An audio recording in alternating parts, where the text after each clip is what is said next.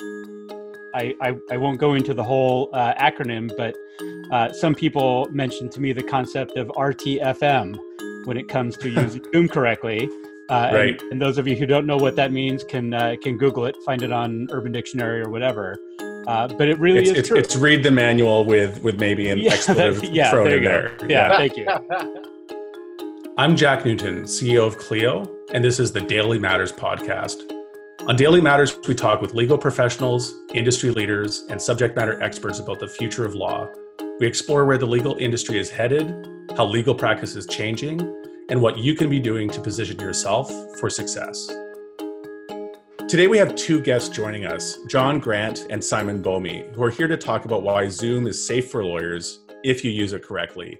John is an Agile coach who runs the Agile Attorney Network, helping legal professionals and their teams. And Simon is the technology entrepreneur specializing in dispute resolution. He's currently the head of operations and chief of staff, trust and safety at Lime. John and Simon, I'm really happy that you joined me today. Thanks for spending the time with us. Thanks for having us. Thank you.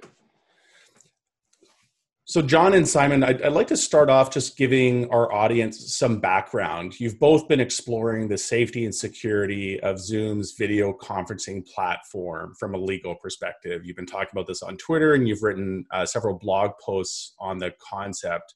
What was the catalyst for you to start digging into this topic? So I think I started it, if I remember correctly, and it stemmed from what I started to see as some seemingly knee-jerk reactions around legal Twitter about the safety and security of Zoom. And it pretty quickly looked to me like a situation where, yes, there were some problems, and there are some well-documented problems, but most of them can be chalked up to user error. Now, not all, but especially the big ones, and the Zoom bombing was the one that was really catching the most media attention at the time. Right. And I knew Zoom bombing was something that was totally preventable if you just sort of got your settings right. And so for me at least, it became sort of another in the long line of lawyers having knee-jerk reactions to scary tech stories. And I wanted to try to sort of put some context and debunk that a little bit. And I knew that Simon, through his mediation practice and coaching, had become something of an expert in Zoom. So I reached out to Simon, I think maybe at first via email, but we pretty quickly had a phone call. And sort of unbeknownst to him, I was keeping track and keeping notes and transcribed that phone call into a blog post. And I'll let Simon take it from there.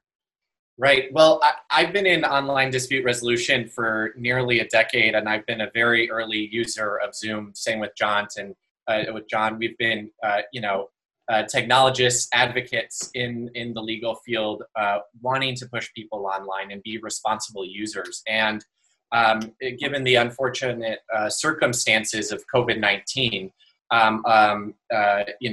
through economic hardship and just really serious illness, a lot of mediators and arbitrators that I've been training have been forced to put their practice online.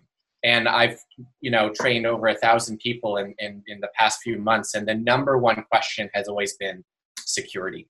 And John wrote that excellent blog post we had. It must have been a 2-hour conversation where we were just talking about the intricacies of, there is a real serious responsibility of the lawyer to protect his or her client, and for the mediator to make sure that they know that they're not interrupting a privileged conversation, right? And so in general, I almost felt like when I was training people on how to use Zoom, it was mostly about kind of being this cheerleader for Zoom, because many people were like, oh no, I can't use it because it's not safe. But I'm agnostic to the platform. It's just, how can we encourage people to stay on and start to trust Zoom?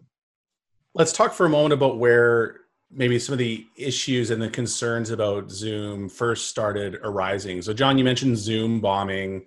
Very briefly, what is Zoom bombing, and what other security concerns did we see arise that started this meme around Zoom not being suitable for lawyers and legal work?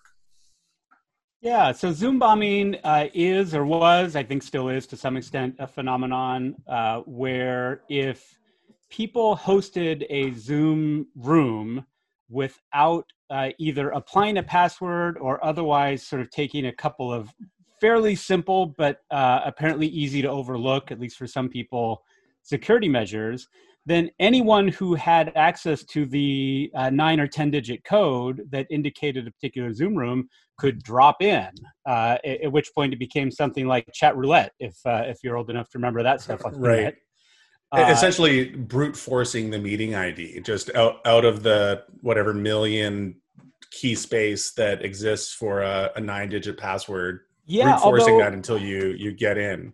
although most of them weren't even that, right? So most of the instances of Zoom bombing came from publicly posted rooms, right? So there was one, I think at UCLA or USC, it was a professor in a large seminar that had posted out the Zoom room for a 300-person class. And so, of course, that's an easy to come by number, right? You didn't have to brute force it at all.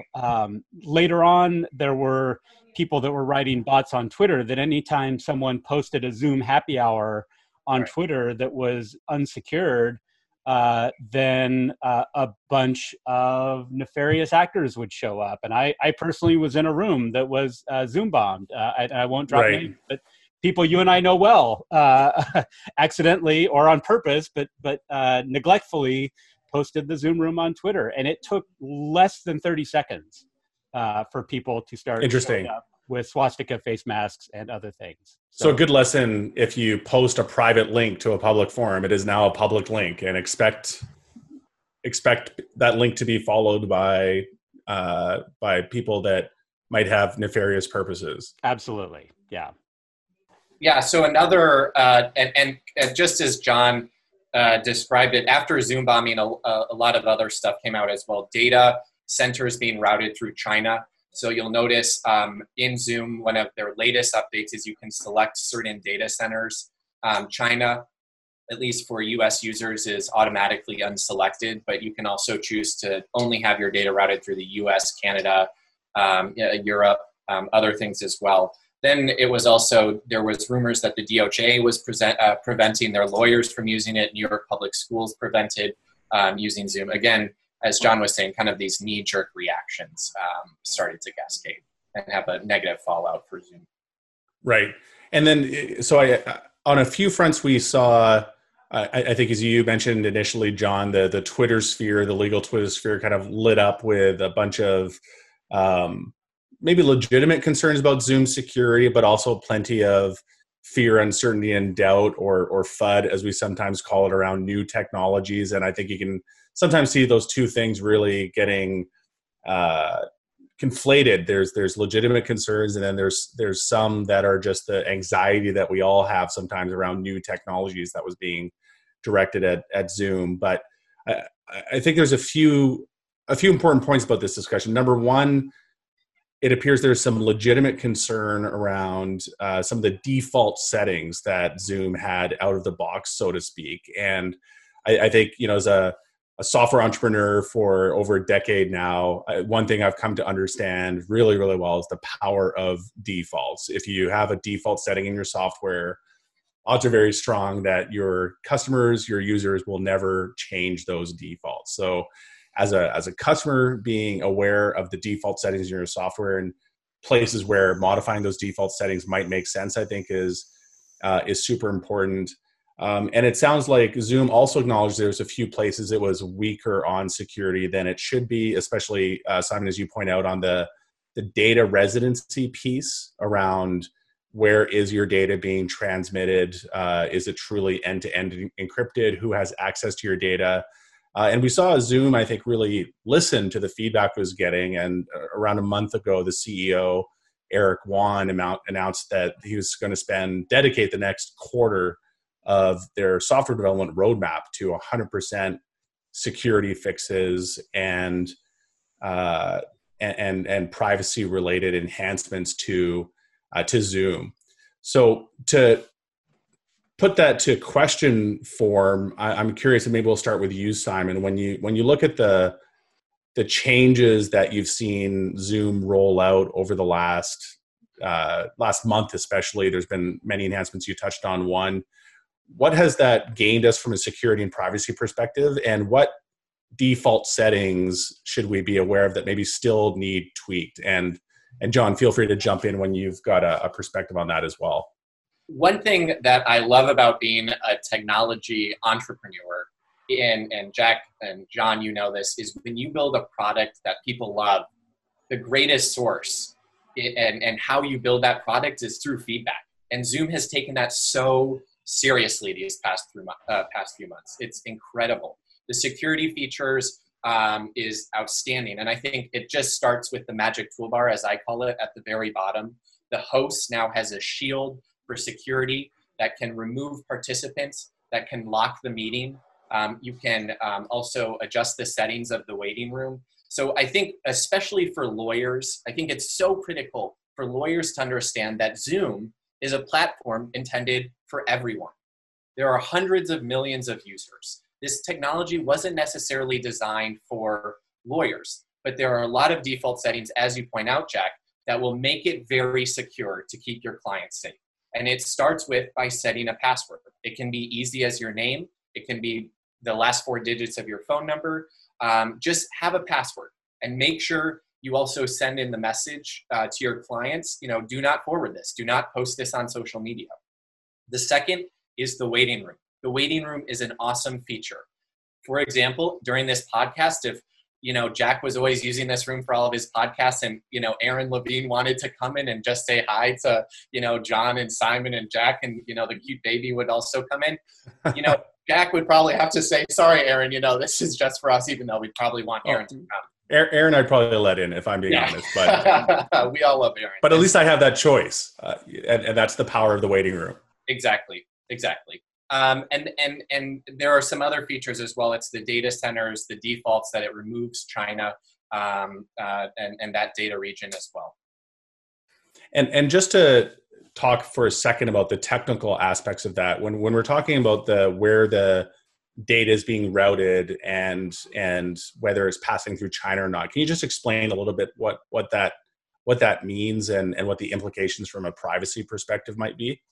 Sure. So I'm a big watcher of the legal, beehive that is Twitter and all these rumors that kind of start as well. And it kind of just started, especially that there were these data centers in China. So for example, this Zoom call could go through a server in China, and the Chinese were listening in on this conversation, or if you were having highly sensitive mediations or discussions, that someone else was listening in. And so now, essentially, at least for US users, the data that is created that you send to John, to Jack, it essentially goes through data servers that are here in the United States or other regions you may have selected.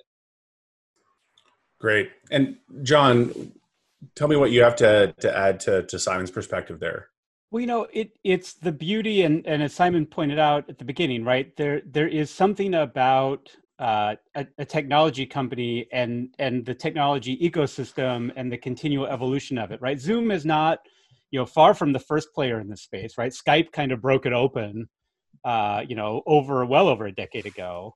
And there's been GoToMeeting and WebEx and lots of other Google Hangouts, right? Which Facebook Portal trying to get in the game, right? There are lots of ways to do it, but for some reason, and that reason is a combination of smart engineers and good design, Zoom has gotten themselves to the forefront of the national conversation. And I was looking at some data earlier today. I think their peak user prior to the COVID epidemic was in Christmas time 2019, where they were averaging 10 million users a day. As of early April, at the beginning of the pandemic, they were averaging 200 million daily users, and they're now up over 300 million daily users. Wow. And this is a company that has scaled to that level of load practically seamlessly, right? So that's a 30-fold increase in volume in is in a 6-month period. Exactly. And the reason, to my eye, that they have been so successful is that they have created a superior user experience, right? And customer experience. They have made it really easy, easier than Skype, easier than Google, easier than Facebook, to create and host a video meeting amongst a group of people. And then to Simon's point, even as they were building before they had this giant user load, they had some real innovations in the space. The idea of the waiting room, the idea of the breakout rooms, as Simon said, have been using it in mediation for years now. And it's because of that breakout room functionality that that's even possible. And the other tools just aren't up to that. And they're playing catch up now. And obviously Google is pushing Hangouts hard through the Gmail interface these days. But I think it's because so many people have been typing zoom.com URLs into the location space. Well, and just a funny story about the breakout rooms that speaks to the influence lawyers, legal professionals, mediators have in technology is one of my mentors, and I call him the father of online dispute resolution, Colin Rule. He was an early entrepreneur in Modria as well, and he was right across the hallway from the, Eric and the guys at Zoom when Zoom was maybe, 1,000 daily users. And he just said, hey, there's a real need for lawyers, for mediators to use breakout rooms. And you can expand your user base if you just add this simple functionality. And they've kept it. It would have been easy for Zoom to get rid of it. But that's why I love, lawyers who give feedback, and why I'm such a big fan of these alternatives like Modron or Legaler or Resolve Disputes Online, where you can talk to founders and you can give them their feedback. And that's the real power that lawyers have, and can build in these features into the, who knows what the next Zoom will be. I think that's a hugely important point. And as a legal tech entrepreneur, I often get asked the question, where do we get the vision for what we created with Clio? Is it what I thought it would be when we started out in 2008? And the answer is emphatic no, because I really had no idea what we were going to build beyond that 0.1 version that we shipped at ABA Tech Show back in 2008. And the rest has been built listening to our customers and listening to the customers that engage with us and tell us what they want to see. And I think it's a hugely important point. And maybe the distinction between a general purpose tool and a legal specific tool is one we can explore a little bit as well, because John, you commented on the fact that, look, Zoom has become the undisputed reigning champion of video chat, and there's just no one even close to Zoom in the popular conscience. And it feels like they have such a lead over everyone else that's trying to play catch up, that there's no hope for anyone that's lagging behind Zoom. And kudos to them. I think, as you pointed out, John, they've done a better job of executing on user experience of basic things like, is the video quality good? Is the audio quality good? Is the platform stable? They've really nailed every aspect of that. And they've left WebEx and Skype and Google Hangouts in the rearview mirror. When we think about the legal specific tools that exist in this space, and you mentioned a few, Simon, why would we consider a legal specific solution over a more general horizontal solution? And how should a lawyer kind of evaluate the trade-offs that might exist, maybe especially on the client side, if there's already some amount of facility with a tool like Zoom, and then asking them to learn something new because it's perhaps better tailored for a legal use case? Let me take this quickly first, because I have something that I kind of originally developed a little bit tongue in cheek, but it's actually held reasonably true, which is, and I call it John's first rule of legal technology, which is that if you are doing something with technology that is something that everybody else in the world does, then you should start with the tools that everybody else in the world uses. And I think that's true for a number of reasons. If nothing else, right, because of Zoom's success, they are able to now further invest in the product and the delivery. And so because they use an agile development cycle, right, which is the whole thing that I'm advocating lawyers to adopt, but that agile cycle takes user feedback into account and is able to incorporate that feedback really quickly. And the more investment, the more user load you have, the more feedback you're getting, the more quickly a product can evolve. And we've certainly seen that with Clio and Clio Grow and all the rest. That virtuous cycle where, you know, the winner in a marketplace, and I think this is especially true in software marketplaces, the winner just becomes this self-reinforcing virtuous cycle where they're able to invest more in making the product better. They draw more users and more revenue because the product is better. And there's this really this flywheel that starts taking hold. Absolutely. Now, the flip side of that is that if you're doing something that is really specific to legal work or to the needs of lawyers and the justice system, then by all means turn to the specialty products, right? And you know, that again is true of Clio, right? Clio has absolutely nailed trust accounting, right? It is the greatest thing in terms of the organizations that I've been involved in, right? That solves for a very specific need of lawyers, and it solves it perfectly. And so don't try to shoehorn trust accounting into Harvest or FreshBooks or QuickBooks invoicing because you're likely to have a headache. You have a specialist tool that can do it. And so I think tools, and I'm less familiar with the intricacies of them. Simon can maybe speak to them, but tools like Legaler, they are solving problems that lawyers have that are different from the problems that the general public has. And so I think that's where, if your individual use case falls into that category, then by all means, yes, use the specialty tools. Yeah, that's a great perspective. And yeah, with that, maybe over to you, Simon. Yeah, great points, John. I completely agree.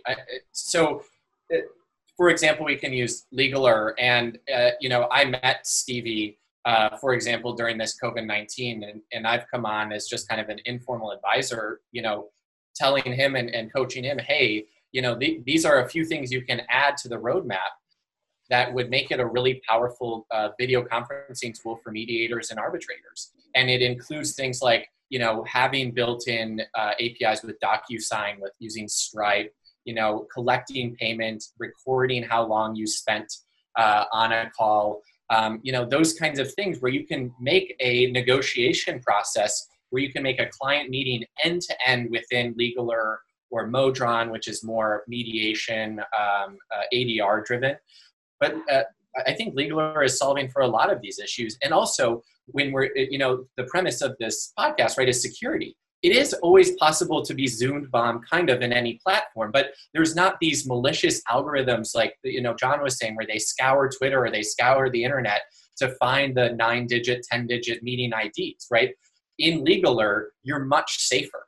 Zoom is for hundreds of millions of people. And Legaler will have a lot of tools, easier breakout rooms, on the product roadmap. Modron already has some of those things as well. And hopefully courthouses will soon adopt these as well. I mean, Jack, you had such a great conversation with the Susskines and they're incredible thought leaders in this. And now it's about taking action, and it's about how we can, perfect, there's the book, right? And it's, how can we use this legal-driven technology, not just plugging and playing WebEx or BlueJeans, which was purchased by Verizon for $400 million. It's user-centric, user design, and thinking about the lawyer and the client. And just to your 1.2, Jack, is you're right. It is tough when clients are already used to Zoom. How do you convince them to come to something else, like Legaler or like a Modron? And what I tell lawyers, and I think there is an ethical obligation, that you should have a backup option. You can't just rely on Zoom. Geico, I've heard, doesn't allow its lawyers and for people to use Zoom. And so what do you do? I mean, do you just lose that client? You need to have backup options. So I think Legaler, again, is a really good backup option, maybe using WebEx. I'm not a big fan of these big box ones. I like lawyers using technology designed for lawyers. And that's maybe a good tie-in with John's comment, where find technology that is tailored for lawyers, but be really aware of what pain point you're trying to solve for yourself or maybe for your clients, in the solution you're looking for, because otherwise the general purpose solution is actually probably a better fit and ultimately going to be probably more powerful and at a better price performance ratio than what you might see from a legal specific solution. Well, so if I can piggyback on that, if I can piggyback on that just briefly, because you mentioned, out of the box settings, and while I think it is a truism that most users will stick with those settings, I think it's equally true that too many users, and that includes lawyers, but not limited to lawyers, will sort of accept their technology unquestioningly, right? And assume that those out-of-the-box settings are what are looking out for them. And I think, we are obviously taught to be skeptics and probably have a predisposition to skepticism and critical thinking. But it really is important to truly understand what is your process. And to Simon's point about having some backups and some fail-safes, right? If you truly understand what your process is for initiating a mediation, for handling a client intake, for negotiating with opposing counsel, whatever it might be that you're using technology for, if you know what your process is, and frankly, it gets to the Susskind's contention that court is right. I often say court is a process, not a building. They use court as a service, not a building, but it's the same thing, right? If you understand the process that you're trying to accomplish, then you can execute that process using any number of tools. But if you become tied into the tools and you let the tools themselves define your process, then you wind up stuck, right? And you can get stuck in a number of levels. Right. And there is a responsibility for lawyers to have a certain level of competency. And just exactly to John's point is that you can't just start a Zoom meeting and then, I'm going to have all the parties come in and they'll automatically be shuffled to their breakout rooms, right? It requires training. It requires understanding that just like I lock my front door, you have to lock the Zoom meeting. One of the most basic things you can do, you verbally communicate it to your clients. You also verbally verify that no one is recording. And you remove that default function, the record function at the bottom of the Zoom, right? There's so many different things that lawyers need to know and understand. And it's the lawyer's responsibility, I believe. And it requires training and some level of competency. Yeah, I think these are super important points, especially when we're talking about mass market consumer software, where the default settings for this software is going to be optimized for ease of use, ease of access, and optimized for probably your grandfather that is not super technology savvy, and lots of those settings are going to need fine-tuned for a security conscious law firm use case. And it's not that these tools are not suitable for legal professionals, but they need to be tailored and modified from a settings perspective to fit that use case.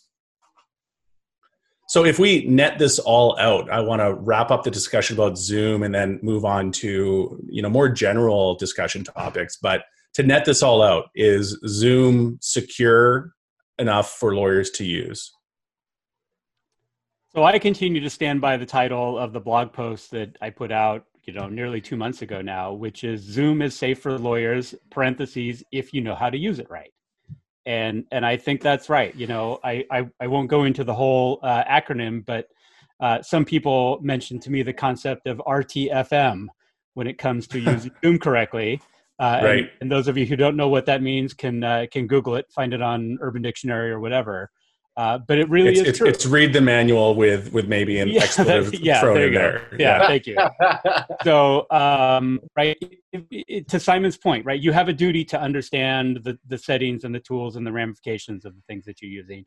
I think there were some issues with Zoom with respect to the data routing and with respect to a few other things that could have been of concern to some lawyers in some situations, right? Someone negotiating an ultra secret technology transaction probably doesn't want that communication going through China.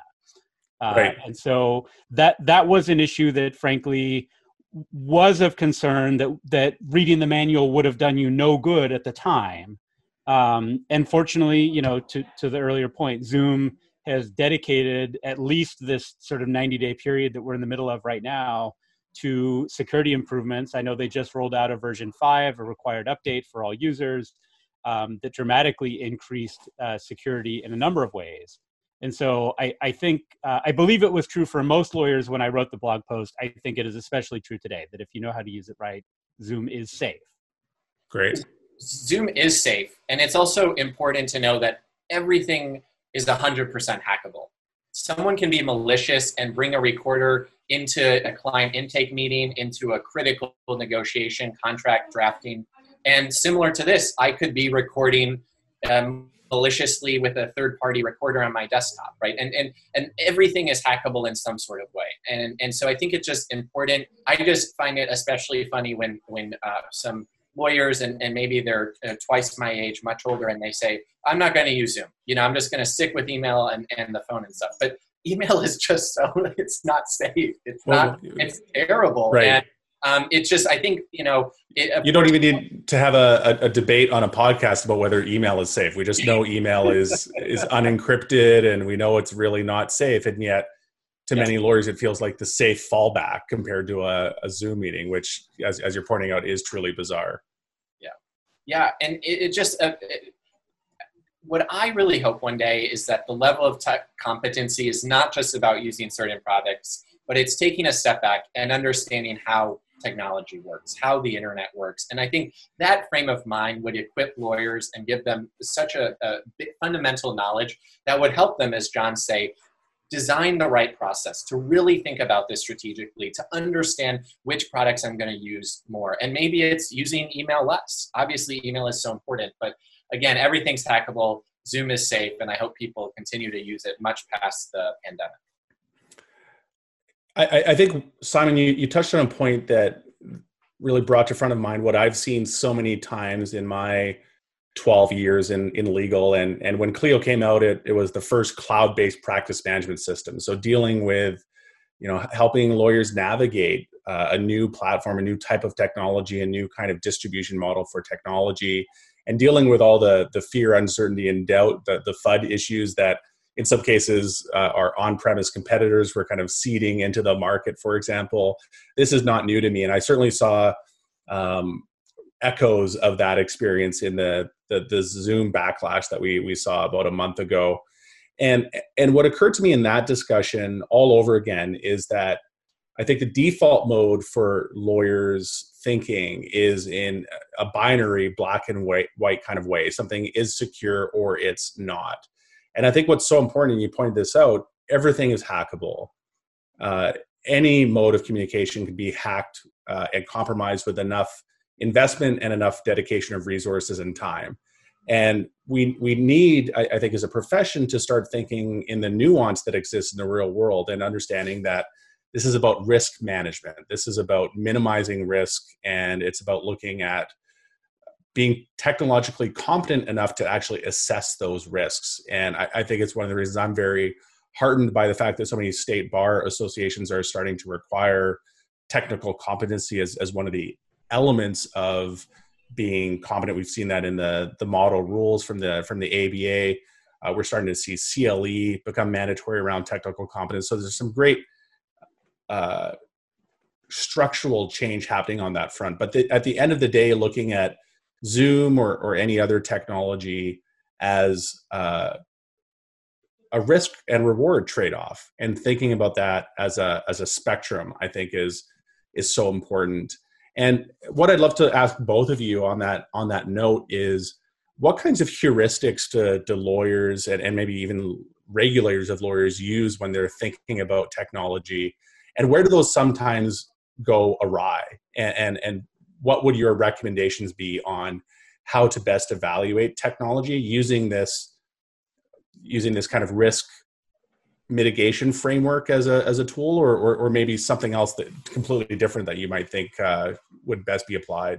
Yeah, I mean, I'll take a stab at that. I mean, I think there are a few different things that come to mind, but one of the things, as you were talking, is I agree that I think it's useful to have a duty of competence, either express or implied, in the RPCs. But I actually think that bar associations need to go further than that, right? And I think one of the things that we often are missing as a profession is what is the quality standard that we should aspire to attaining. And so, right. I would love, and you already brought up email, right? I'll bring up another one is connecting to unsecured hotspots, right? And we've seen, any of us that read Bob Ambrogi have seen these ransomware attacks and these other things, right? There are so many ways that lawyers and law firms are vulnerable to nefarious actors.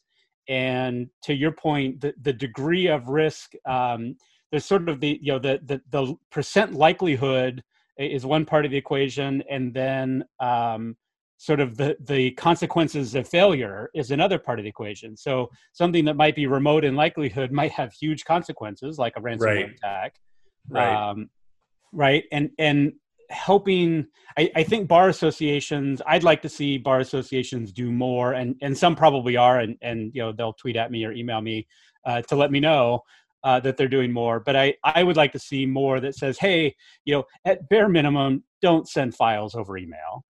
Don't connect to unsecured hotspots. Use a password generator, right? Or a password program. Don't use the same password for lots of different things, right? There are really basic security measures that I guarantee that a large percentage of lawyers who are freaking out over Zoom were not taking in their day-to-day lives, that have far more serious consequences and a far higher likelihood of happening than someone unwanted showing up on their Zoom meeting. So, to wrap that up, I think having a sense of, okay, what's my goal with technology security? What am I trying to accomplish? I'm trying to protect sensitive client information. I'm trying to prevent unwanted access. I'm trying to ensure the stability and continuation of my own legal business, and come up with those goals, and then either do the research or work with a professional, or again, hopefully maybe some bar associations will get involved to say, great, the best first step, Sam Glover at Lawyerist has had some good content around this for a while, right? These are the first steps you should take in terms of providing your own security audit. And then once you do that, here's some next steps and here's some next steps. And, to Simon's point, you'll never be 100% secure, but you can sure knock off a lot of low-hanging fruit.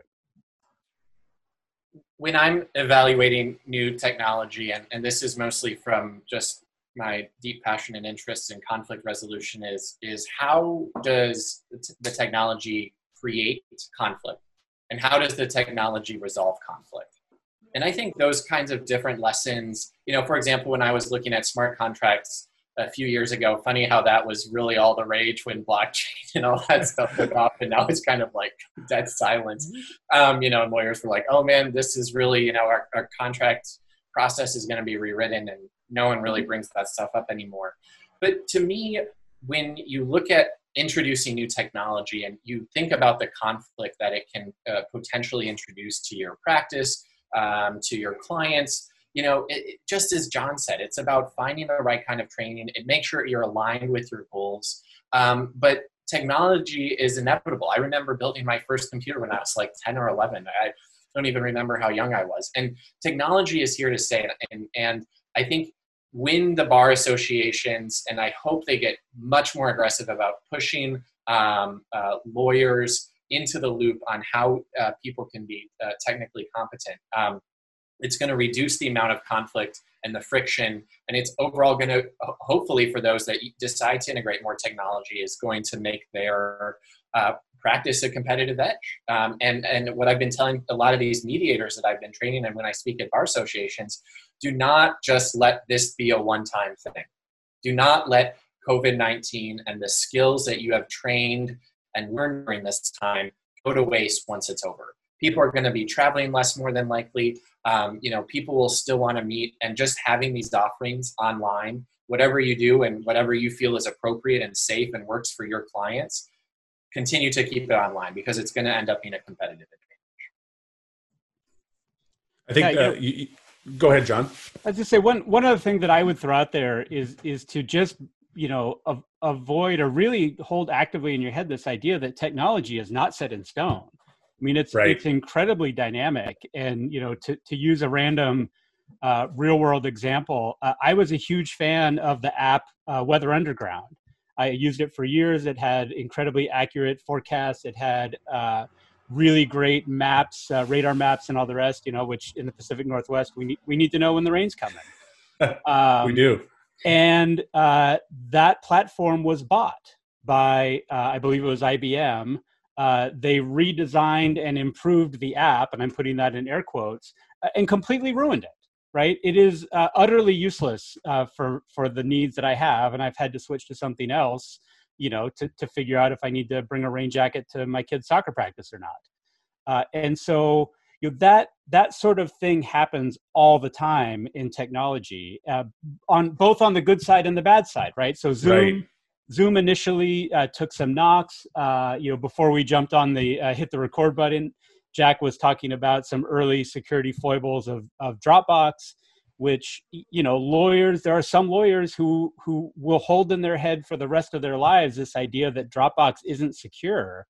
And I still hear about it at CLEs all the time. All the time. I think 10 years after that security issue they had, and it probably became the most secure document sharing platform the day after that happened, because they had a less public, I'm sure, version of what Eric Yuan told his team at Zoom in response to some of these early bits of feedback they were getting on privacy and security. And I'm sure, if we cut to 12 months from now, Zoom will probably have a very strong case to make that it is, if not the most secure, one of the most secure and privacy conscious platforms out there.